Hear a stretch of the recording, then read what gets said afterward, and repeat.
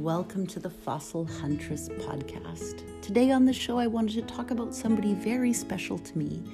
And one of the reasons that I'm doing these podcasts and I write my blog and I continue researching and going into the field, Dr. Ted Danner, who is my mentor and friend and who I would love to share with you. One of the things we're often not present to is how special a moment is, or a series of moments. And what is interesting about history is, there's the rocks and the fossils and the species we find and the papers we publish, but really it's the human story, the people that make the difference. And for me, one of the most singular humans on the planet was my mentor and friend, Dr. Ted Danner. So he was professor emeritus at UBC for the bulk of our going to dinners, but I had dinner with him the third Thursday of every month prior to the Vancouver Paleontological Society meeting. And he and I guarded that time. It was a time that I went and picked him up at his house at 14th and Sassamat out near UBC. And we'd go to the same little restaurant and have almost the same thing every time. And we would sit and we would discuss and we would debate. And I so wish that I could share some of those original moments with you, but I can tell you selfishly, at the time I guarded that time. That was our time together. And he was an amazing man. So somebody I didn't have a crush on per se, but somebody who I respected immensely for his tremendous brain and wealth of experience. So he was funny and he was engaging and he was terrifying to his students. So I had been his student and then became his friend. And he had many engaging stories to tell. So I want to tell you a little bit about him because I don't want him lost in time. So we look back at William Buckland and Mary Anning and Cope and Marsh, and we forget that we're living history now. And it's my greatest regret that so many of his amazing talks, so he would give an engaging talk at least a couple times a year to the Vancouver Paleo Society, and I didn't record those, and it didn't occur to me at the time to record them. I took extensive notes, but I wish you could experience him firsthand. So I'll tell you some of those stories and share some of his genius with you that he shared with me.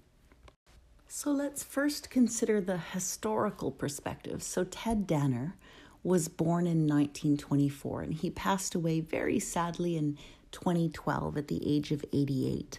But he was born in the same year as the 96th U.S. President, Jimmy Carter, and with U.S. President George Bush.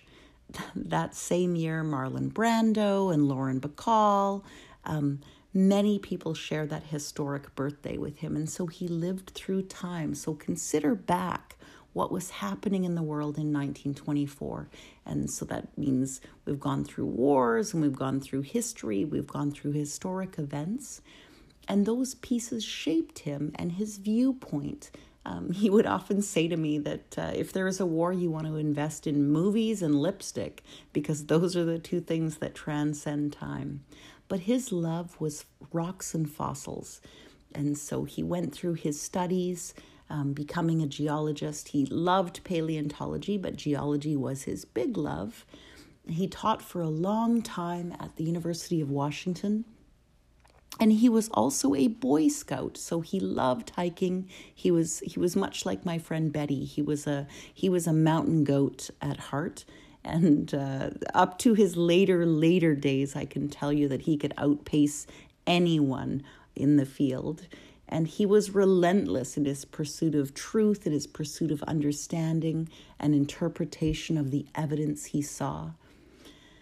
On many, many occasions during our dinners, I would propose something to him. I would be thinking about, the landlocked fish of the Kootenays or some bit of paleo trivia. And he would say, we've explored this and we've got the evidence, but there is nothing discernitive. So you just have to make a stand and publish what you can and interpret the evidence. And so looking at something like the plant fossil species in the Chuckanut Formation, or looking at the landlocked salmon that we see up in the Kootenays, and just make a determination, make your best guess and hold to it and say, based on the evidence, this is my interpretation. So he could appear harsh to others, but he was engaging, and he provoked you to think in a way that very few people engage in that similar way. To share a little more about what Ted Danner was like, he began teaching at UBC, so the University of British Columbia in Vancouver. So if you go to the city of Vancouver, and the airport is in Richmond, because it's a great big lie, it's the Vancouver airport, but it's based in Richmond. If you were to head north to the city and then west to the far west edge, that's where we've placed UBC. So he taught geology from 1954, and then even once he retired, he continued mentoring and giving talks and giving back because it was his primary love. Now, back in the day, when he was teaching in Washington State, he taught this geology course for the University of Western Washington. And they would take these students, the second years, I believe, on this hiking trip that included fording a river way up this really busy rapids, and they'd have to ford this river, and every year the students would complain about it. And he would go in and they would collect the fossils, and he told me one day they were passing over this ravine and he had a bag of fossils in one hand and a grad student in the other, and he thought, I get a grad student every year, I should keep the fossils. So his sense of humor, he ended up keeping both. And then one year, a group of nuns decided to take his geology class. I'm not quite sure what they were thinking or what their motivations were, but they'd heard about him and they'd heard about his class. And so he took this group of nuns in their full habit. So picture big black and white, lots of extra skirts and fabrics, and they were going to ford up this river. But that year, the university actually called him in and said, we need to remove this portion of the field trip from your curriculum. In the end, the nuns forded the river, and they had that rite of passage. But the next year, the university finally said, okay, that's it. We're getting rid of this one undertaking. It's, we hear complaints from students, and it's risky, and there's insurance involved. And this is back in the day, so we're a little bit more baby today in that we care more about insurance. But back in the day, we were a little more rough and tumble. But once the University of Washington removed that field trip, the next year students complained bitterly that it wasn't included because it was considered a rite of passage. So it was unfair to them that it wasn't included, and so they reversed their decision and put it back in so that everyone would then have to undertake this huge hike and then fording the river to get in to collect fossils. Now, Ted Danner was an amazing wealth of geological knowledge. I actually never called him Ted to his face from the time I knew him until he passed. I referred to him always as Dr. Danner. And he gave talks on the various sites in British Columbia, always with slides, so I had a slide projector just for him. He gave talks about the west side of Red Mountain at Kendall Quarry, where there are late Mississippian exposures where you can find fragments of brachiopods and goniatites. He told tales of Chilliwack Valley, where you could find fusulinids. One of his favorite stories, though, was the tale of Reginald A. Daly, who was a fellow who mapped a series of maps back in 1912 along the international boundary between Canada and the USA. And Ted had walked those boundaries so that he could deliver that talk on the fusulinids of the Chilliwack Valley. And he was noticing and noted year upon year that the hillside was slowly sliding down, and that at each year we'd gain about an inch on the U.S. And because he gave that talk over time, so I'd have him deliver that talk maybe once every 3 to 5 years, he would GPS and mark the site, and he would tell me, we've gained an inch, we've gained an inch and a half, we've gained 2 inches on the USA. And he found this incredibly funny. I want you to consider the world that Ted Danner entered in 1954 when he started working at UBC. So he was teaching first-year geology, and in that world, men went and earned the bacon and women stayed at home and had kids and looked pretty and kept the house. And whether we buy into all that today, that was a very strong reality in the 50s. And there were very clear roles about how we behaved. We were a little bit more proper. We couldn't break the rules, but Danner was a rule breaker.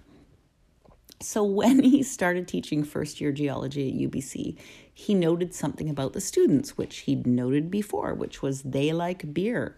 And they drink beer and they drink pop and then they don't recycle. So this is sort of being aware of recycling and being conscious of our impact on the environment. But Danner was always very conscious of this. So he started going around and collecting beer cans and pop cans. He'd gather them up, return them, get the dollars, and put it into a fund. And UBC was dead set against this. So whatever they say now, it doesn't matter because I have the stories. So in the beginning, they persecuted him for this behavior. It was encouraging the students. It was the wrong kind of lead, the wrong kind of example for our university. It was actually exactly the right kind of lead. Students drink beer. Students don't like to necessarily recycle, and so he gathered it up and he did the work for them and then invested it back into them. So years went by and this fund continued. And then when he passed away in 2012, he took a large part. So I can't imagine what his house at 14th and Sassamat was worth, but it would have been considerable. And his mineral collection, which he donated, was worth $500,000. No, not $500,000, $500,000. But he took a big portion of his endowment and put it back into what was officially named the Beer Pop Can Bottle Deposit Refund Award from Ted Danner, that is awarded every year to geology and paleontology students at UBC. And for that, I think somewhere Danner is laughing in his grave because it was something that he really thwarted against. He really pushed against bureaucracy and really enjoyed the success of that fund. So anyway, thank you for sharing Ted Danner with me, and I'll tell more of the personal stories of the people of geology and paleontology that have shaped my world. And you have a good day until we meet again.